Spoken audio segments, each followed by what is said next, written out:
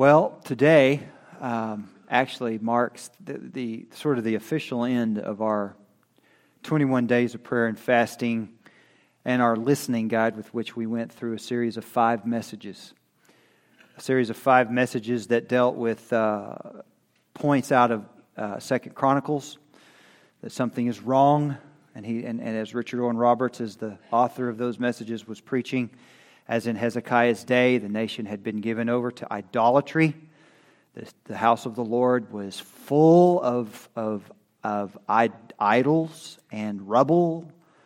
It had been overlooked, if you can imagine such a thing, because King Ahaz, before Hezekiah, had taken the nation down a dark road. There were even perverted persons in the land that were requiring worship, and the nation had gone that way. But when Hezekiah came, he sought the Lord, and a great turning was happening.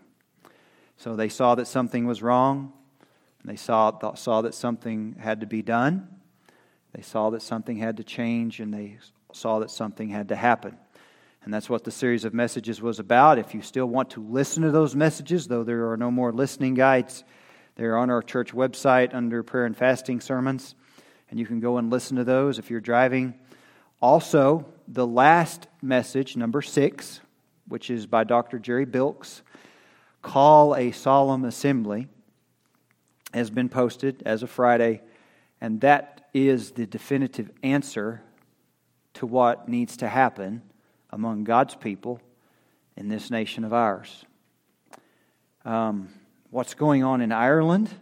In fact, what's going on in the United Kingdom itself and all of Western Europe? What's going on in Canada? What's going on here? This is all happening rather quickly. And none of us can say anymore that well, there have been bad times. There have. But this one is very pronounced, very aggressive. And as a cancer that it is insatiable. Its appetite is moving so rapidly. However, we also know the Lord our God does not kowtow to anybody. He will not be overshadowed with darkness, and He will make His church rise up, in which case it is. I've had some good reports this week, surprising ones, of some things going on here in the valley on behalf of other pastors. And so I'll be anxious to be able to share those when I could substantiate them more.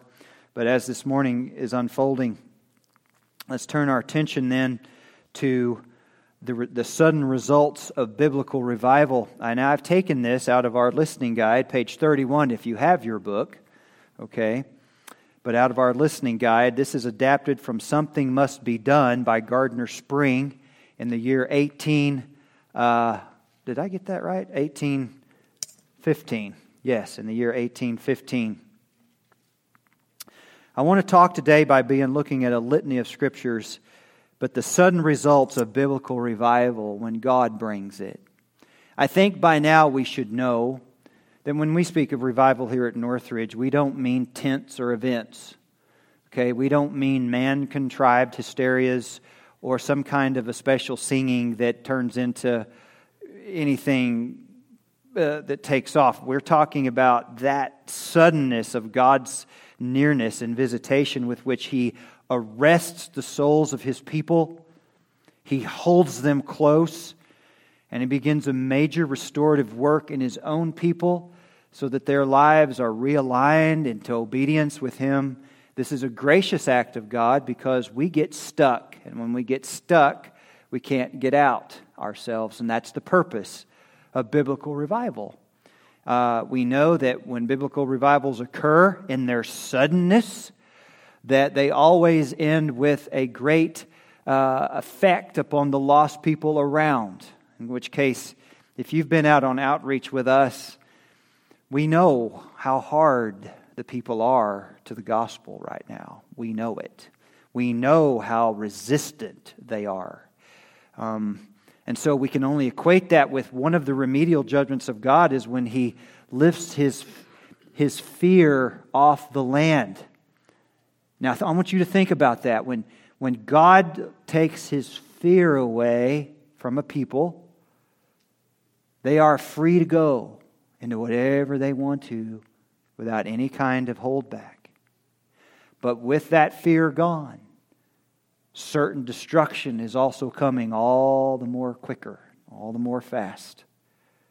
Revival is when God's people look and say, God, something is wrong.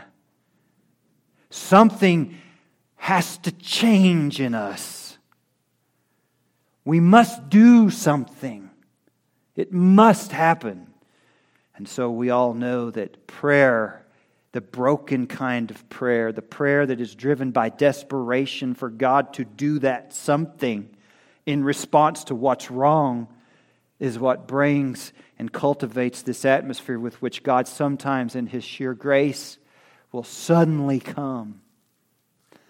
And then, of course, is when you read about these stories of a solemnity that hold over the people when not even a breath can be heard, just the weeping, as God does a work in His church. So the operative word then in revival seems to be suddenly. To me, as I've read it in various different books and by different authors, all taking a point of view of the great awakenings and revivals that have happened in the past, suddenly is the word used. Suddenly. Charles Hodge, he has a description of the nature of revival. Here, try to listen to what he writes here. He says, revival, it is a familiar fact that religion, and now that's what they're calling the connectedness of God. This is old speak, okay? We shy away from that way today. We don't use religion, but what he's saying when he says religion, he means a right view of God, to reconnection with the God of the Bible and of the Scriptures. He said, it is a familiar fact that religion in the soul is sometimes in a lower and sometimes in a higher state. So it ebbs and flows. And he said the passage from one to the other is more or less rapid. So it can quickly go from a low to a high. It can also quickly go from a high to a low. And so in a church or community, there are periods of decline and there are periods of refreshing. So under the Old Testament dispensation, so in the time of Christ, so in the time of the Reformation, in the time of Edwards and since. The phrase here has acquired a conventional sense. It is confined to a sudden change from general inattention to a general attention to religion. So in other words, what he's saying is when God is moving in biblical revival, it is a sudden change from general apathy to a great focus and desire for the things of Christ. And there are those seasons in which the zeal of Christians is manifestly increased and in which large numbers of persons are converted to God. That's what happens in biblical revival. And the operative word again is suddenly. In 2 Chronicles, we see this in chapter 29, verse 36. It says, Then Hezekiah and all the people rejoiced that God had prepared the people since the events took place so suddenly, right? Now, they had been actively consecrating the temple, and they cleaned out the rubbish, and they had done all those things, and they did all they could do.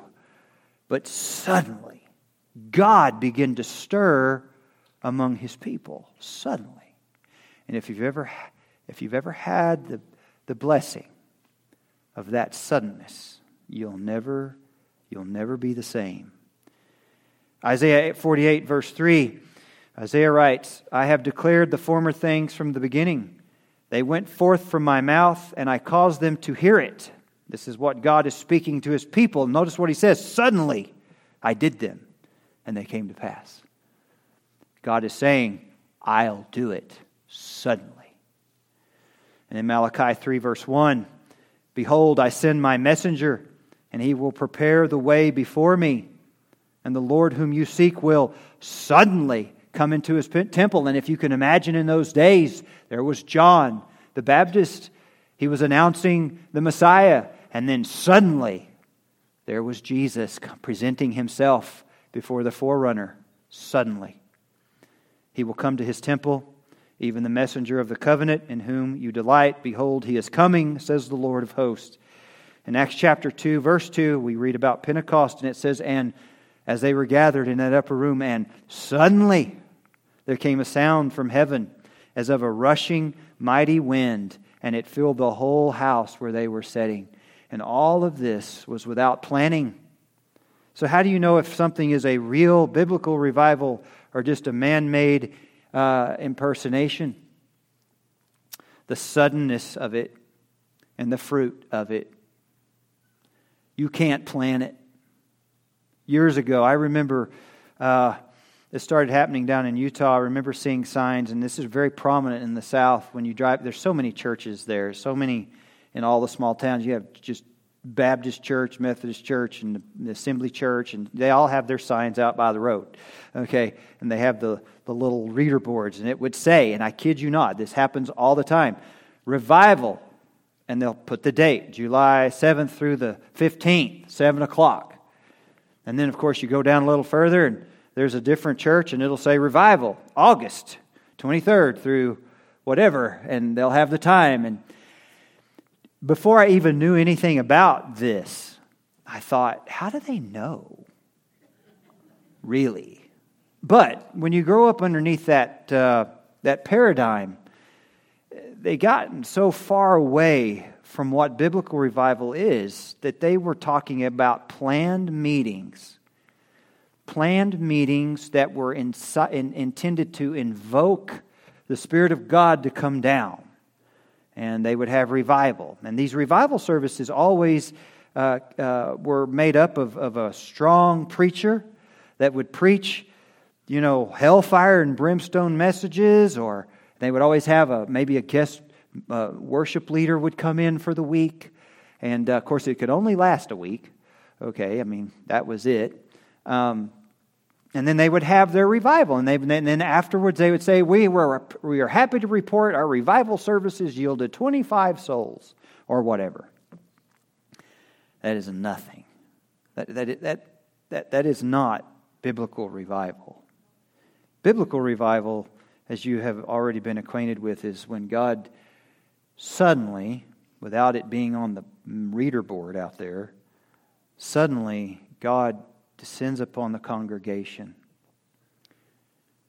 And people are brought face to face with who they are before a holy God. And God's people begin to repent of their slovenness, their casualness, their apathy, their negativity, their critical spirit, their unforgiveness. They begin to get realigned by the unction and movement of the Holy Spirit of God as He deals with them. And then generally it's accompanied with just much tear, sometimes just open weeping, and the altar is full because people can't get close enough to the presence of God. The preacher's not preaching. It's just God moving. And then the lost in the congregation are brought face to face with their lost condition and are fleeing to Christ. Help me. They understand their predicament. And it can last, I don't know. It just depends. They generally don't go home very soon. And it's just up to God because it can't be planned. So suddenly is the word. From the pamphlet then, in the reader guide, I want to read a section here. I'm just going to read a part of it. Gardner Spring is talking about revivals of religion, and again I explained what that means to you in his day. And he begins to describe it. He said, the showers of divine grace often begin like other showers, with here and there a drop. The revival in the days of Hezekiah arose from a very small beginning. In the early stages of a work of grace, God is usually pleased to affect the hearts of some of His own people. That would be the drops. You follow? Here and there, an individual Christian is roused from his stupor. The objects of faith begin to predominate over the objects of sense, and his languishing grace is to be more lively and constant exercise. In the progress of the work, the quickening power of grace pervades the church, bowed down under a sense of their own stupidity and the impending danger of sinners, the great body of professing Christians are anxious and prayerful. That's the connect to prayer. They become anxious, anticipatory, and prayerful. In the meantime, the influences of the Holy Spirit are extended to the world. That's then out there.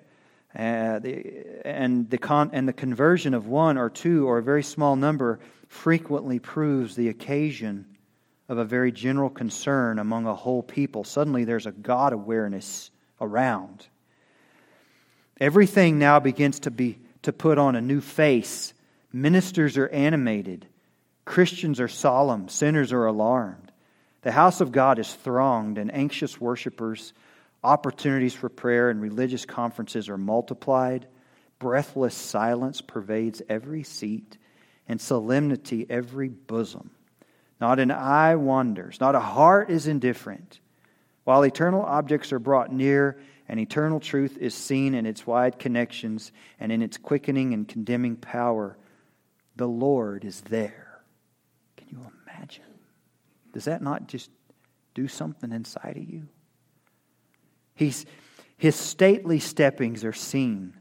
His own almighty and invisible hand is felt. His Spirit is passing from heart to heart in His awakening, convincing, regenerating, and sanctifying agency upon the souls of men. Those who have been long careless and indifferent to the concerns of the soul are awakened to a sense of their sinfulness, their danger, and their duty. Those who have cast off fear and restrained prayer have become anxious and prayerful. Those who have been stout-hearted and far from righteousness are subdued by the power of God and brought near by the blood of Christ. The King of Zion takes away the heart of stone and gives the heart of flesh. Yeah.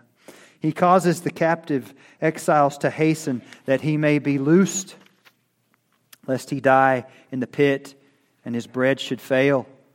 He takes off the tattered garments of the prodigal, clothes him with the best robe, and gives him a cordial welcome to all the munificence of His grace. He brings those who have been long in bondage out of the prison house, knocks off the chains that bind them down to sin and death, bestows the immunities or protections of sons and daughters, and receives them into the glorious liberty of the children of God. That's biblical revival. And I want to talk on that because that last section I read is just nothing but a conglomeration of verses strung together. And I want to take a look at those really quick. Gardner Spring uses the phrase, those who have cast off fear and restrained prayer have become anxious and prayerful.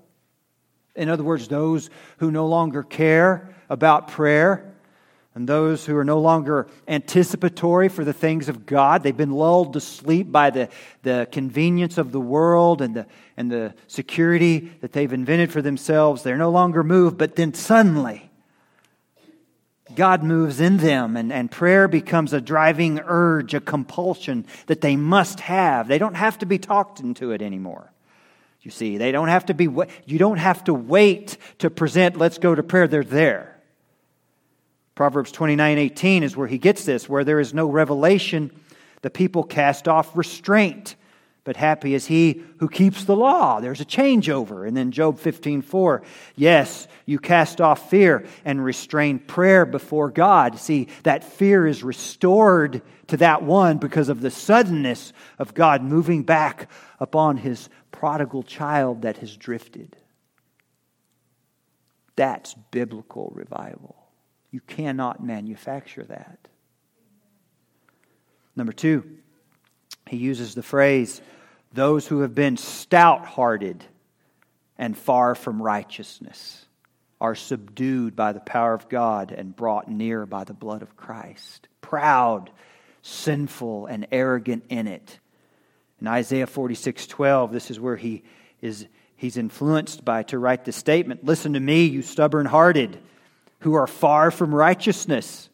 I bring my righteousness near, and it shall not be far off. My salvation shall not linger, and I will place salvation in Zion for Israel my glory. The emphasis being that God is saying to the sinner that is just proud and dead in their sin, I have come near and I have brought it near to you in your stubbornness. I've brought my righteousness. It's not far off. It is near you. And then he says, we read in Ephesians 2:13, but now in Christ Jesus, you who were once afar off have been brought near by the blood of Christ. You only come one way. If you're here and you don't know Jesus and you are unmoved in your sinful condition, I pray that God would have mercy upon you and that He would allow and bless you with His fear, as it is a gift, the Scripture says, and that you would know the predicament that you are in, for at any moment your heart would stop or could stop, and hell will be your future. And Christ came to save us from the wrath of God. Do you understand? Christ came to save us from God. And in revival and awakening, that mercy is extended extraordinarily. Why wouldn't we want to be praying and seeking such a thing as that? Do you know here's how stout-hearted we are. JT shared an article with me yesterday, maybe. Andy Stanley, which is Charles Stanley's son, has fully endorsed and is defending homosexual conduct in his church, and has even said that they are some of the best Christian servants he knows. And when you're talking about a massive following of the thousands that he has in a mega church, this is the kind of arrogance that's being pumped out, not by a secular organization. Well, I mean, it is, right, technically, but it's posing as a Christian entity, and it's perverting the gospel of Christ, and it is glorifying wickedness and sin. And in times of revival, though, not even that can stand against God. And those who are lost in that find themselves at the mercy of God and become penitent and on their face. Why would we not be seeking that as the solution? You think legislation is going to fix it? No. Only God can fix it. Would you rather them be changed legally or internally? Well, that's why he writes what he does. Number 3, the King of Zion takes away the heart of stone and gives the heart of flesh. We often talk of people having hard hearts, right? You become hard-hearted. Even Christians on occasion can become hardened again in their heart. Not to the point of a loss of salvation, but certainly to a loss of joy and most definitely to a loss of effective Christian witness. But then God in His mercy in a revival will come and melt that heart of stone and take it away. Then He will give a heart of flesh, and if you will, just think of a rock and a fleshy heart. Okay? That's what I think about in my head. And which would you rather have in here? Zechariah chapter 9, verse 9 reads, "Rejoice greatly, O daughter of Zion. Shout, O daughter of Jerusalem. Behold, your king is coming to you. He is just and having salvation, lowly and riding on a donkey, a colt, the foal of a donkey." This is in reference to Matthew chapter 21, where Jesus fulfilled that. Well, notice the phrase, "O daughter of Zion, your king is coming to you." And then Ezekiel in chapter 36, verse 26 and 27, "I will give you a new heart, and I will put a new spirit within you. I will take the heart of stone out of your flesh and give you a heart of flesh, and I will put my spirit within you and cause you." Now, do you see this language here? God is saying, I will do this, and I will cause you to walk in my statutes, and you will keep my judgments to do them. That is the grace of God doing for us what we cannot do for ourselves. This is always apparent every time a person is regenerated by the work of the Holy Spirit in conversion to Christ. But it is also reanimated in revival. Why would we not want to seek that? Why would we not want to pour everything we've got to become a church that with a singleness of heart and mind pursue such a thing? There's not one problem you have right now that cannot be remediated by a quickening of the Holy Spirit in your life. Not one. Nothing. I don't care how complicated it sounds. It's no match for the grace of God. I love the fact that it says, and the emphasis being that God will do it. God does it. You can't say, I got right with God. No, you didn't. No, He made you right with Him by His sheer grace, lest you be consumed. Number 4, He causes the captive exiles to hasten, that he may be loosed, lest he die in the pit, and his bread should fail. Isaiah 51:14. The captive exile hastens that he may be loosed, that he should not die in the pit, and that his bread should not fail. Isaiah speaking forward-looking to that return of that remnant from Babylon as they escape, and a very small remnant it was, and their bonds were loosed, and their bread did not fail, and God was good to them. Do you know that return from Babylonian captivity on behalf of those Jews who returned, they didn't deserve that. God provided that in His magnificent grace. So a time of revival is what God does out of His benevolence to us. We talked in Wednesday night, going through the attributes of God, of which this coming Wednesday will be our last one. But we talked about the loving kindnesses of God. They are so rich that we often live like we don't remember them. I gotta just say this here at this juncture. If you're bored in your faith, that is backsliddenness. I've been there.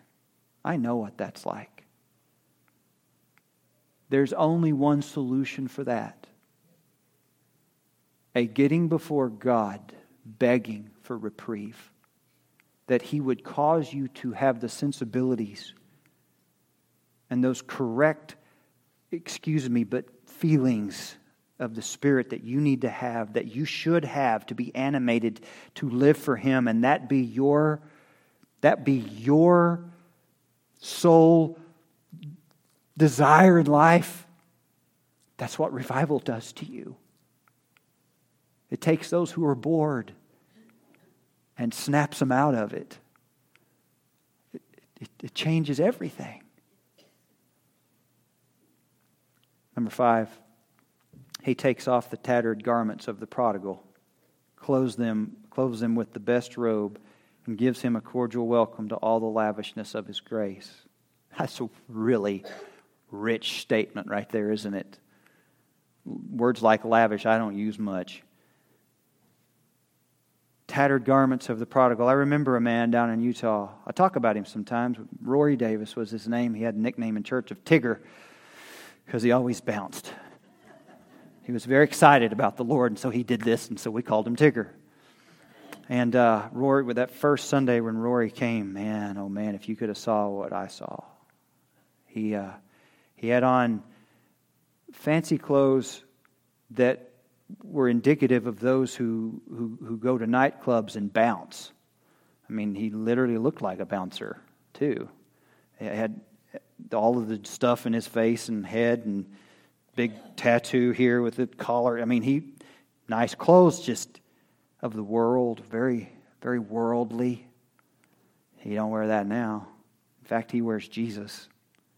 Jesus looks good on Rory. He took off those tattered garments of that prodigal, and He clothed him with His best robe. And He gave him cordial welcome to all the lavishness of His grace. And God has restored to Rory the things that the locust devoured through drugs and gun running in Florida. Oh yes, Rory is a case, an example of what God does when He saves a soul. In Luke chapter 15, we read of that story. But the father said to his servants, "Bring out the best robe on this prodigal son and put it on him. Put a ring on his hand and sandal on his feet, and bring the fatted calf here and kill it, and let us eat and be merry, for this my son was dead and is alive again, and he was lost and is found." And they rejoiced. That's what God does. Those are the things that God does. And it was a mercy of God to bring the man to his senses in the first place. He brings those who have been long in bondage out of the prison house, knocks off the chains that bind them down to sin and death. Isn't that what happens when you're freed from sin? Exodus 20 verse 2, "I am the Lord your God who brought you out of the land of Egypt, out of the house of bondage." He knocked it off. And that came about rather suddenly. In Isaiah 42 and verse 7, we read, "To open the blind eyes, to bring out prisoners from the prison." Those who sit in darkness from the prison house. That's what God does. It makes me think of when Peter and John were in prison. And there they were, stuck in the back in the stocks. Been beaten. Do I have that? Well, there's two occasions. I was thinking of Paul on that one. But then Peter and John too. But in both occasions, the angel appeared and their chains they just fell off. And they were set free by the hand of God. And that's what happens still today. Every time a sinner is turned, and every time even a Christian gets reanimated and reconnected with the Lord their God. Every time. He bestows the immunities and protections of sons and daughters and receives them into the glorious liberty of the children of God. That word immunities does mean protections. He restores these protections and receives them into the glorious liberty of the children of God. And in Romans 8, 1 and 2 we read, "There's therefore now no condemnation to those who are in Christ Jesus, who do not walk according to the flesh, but according to the Spirit. For the law of the Spirit of life in Christ Jesus has made me free from the law of sin and death." Christ has taken those bondage chains and cast them off. In 1 Thessalonians 5:9, "For God did not appoint us to wrath, but to obtain salvation through our Lord Jesus Christ, who died for us, that whether we wake or sleep, we should live together with Him." We do know that this relates back to Romans 8 and verse 1. But notice how we know that we are protected from God's wrath. Now, the wicked are not so. In Revelation 6 it reads, "And He said to these mighty men of the earth, said to the mountains and rocks, fall on us and hide us from the face of Him who sits on the throne and from the wrath of the Lamb. For the great day of His wrath has come. And who is able to stand?" If you don't know Christ, you will be begging to be smashed by a boulder so that you won't be seen. But He sees through stone. You cannot escape. You need Christ. That's the message of the gospel, to be free. Lastly,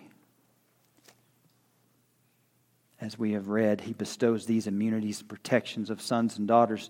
And notice in the purple, He receives them into the glorious liberty of the children of God. Romans 8:21, this verse, "Because the creation itself also will be delivered from the bondage of corruption into the glorious liberty of the children of God." Because right now we know that the whole earth groans and travails in birth pains till now, waiting. And this is the last part. But we see this glorious liberty. And in 1 John 3:2 we read, "Beloved, now we are children of God, and it has not yet been revealed what we shall be, but we know that when He is revealed, we shall be like Him, for we shall see Him as He is." That is all the Scripture that is connected with that paragraph by Gardner Spring. People don't write like that anymore. We don't even speak that way anymore, but that illustrates perfectly the suddenness and the biblical effects of revival. I'll close with this. And if there is no mystery in this for an individual, why should it be thought incredible that instances of the same nature should be multiplied and greatly multiplied in any given period? If there are dispensations of grace above the ordinary operations of the Spirit, they may exist in very different degrees at different times.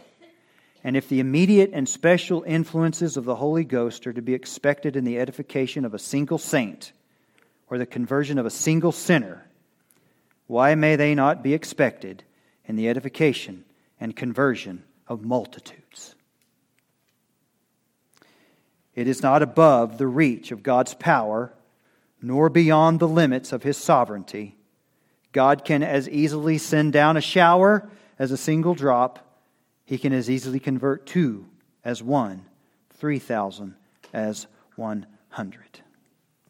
That is what biblical revival is. If you're here and you don't know Christ, you're unconverted, you need Jesus. That invitation, that command actually to repent is before you. Flee from your sin and cling to Christ and cry out for mercy, for God to save you. And Christian, if you're bored or indifferent, even now, even still, know how incredibly stubborn your plight is and repent and ask God for deliverance from that. You come as JT plays.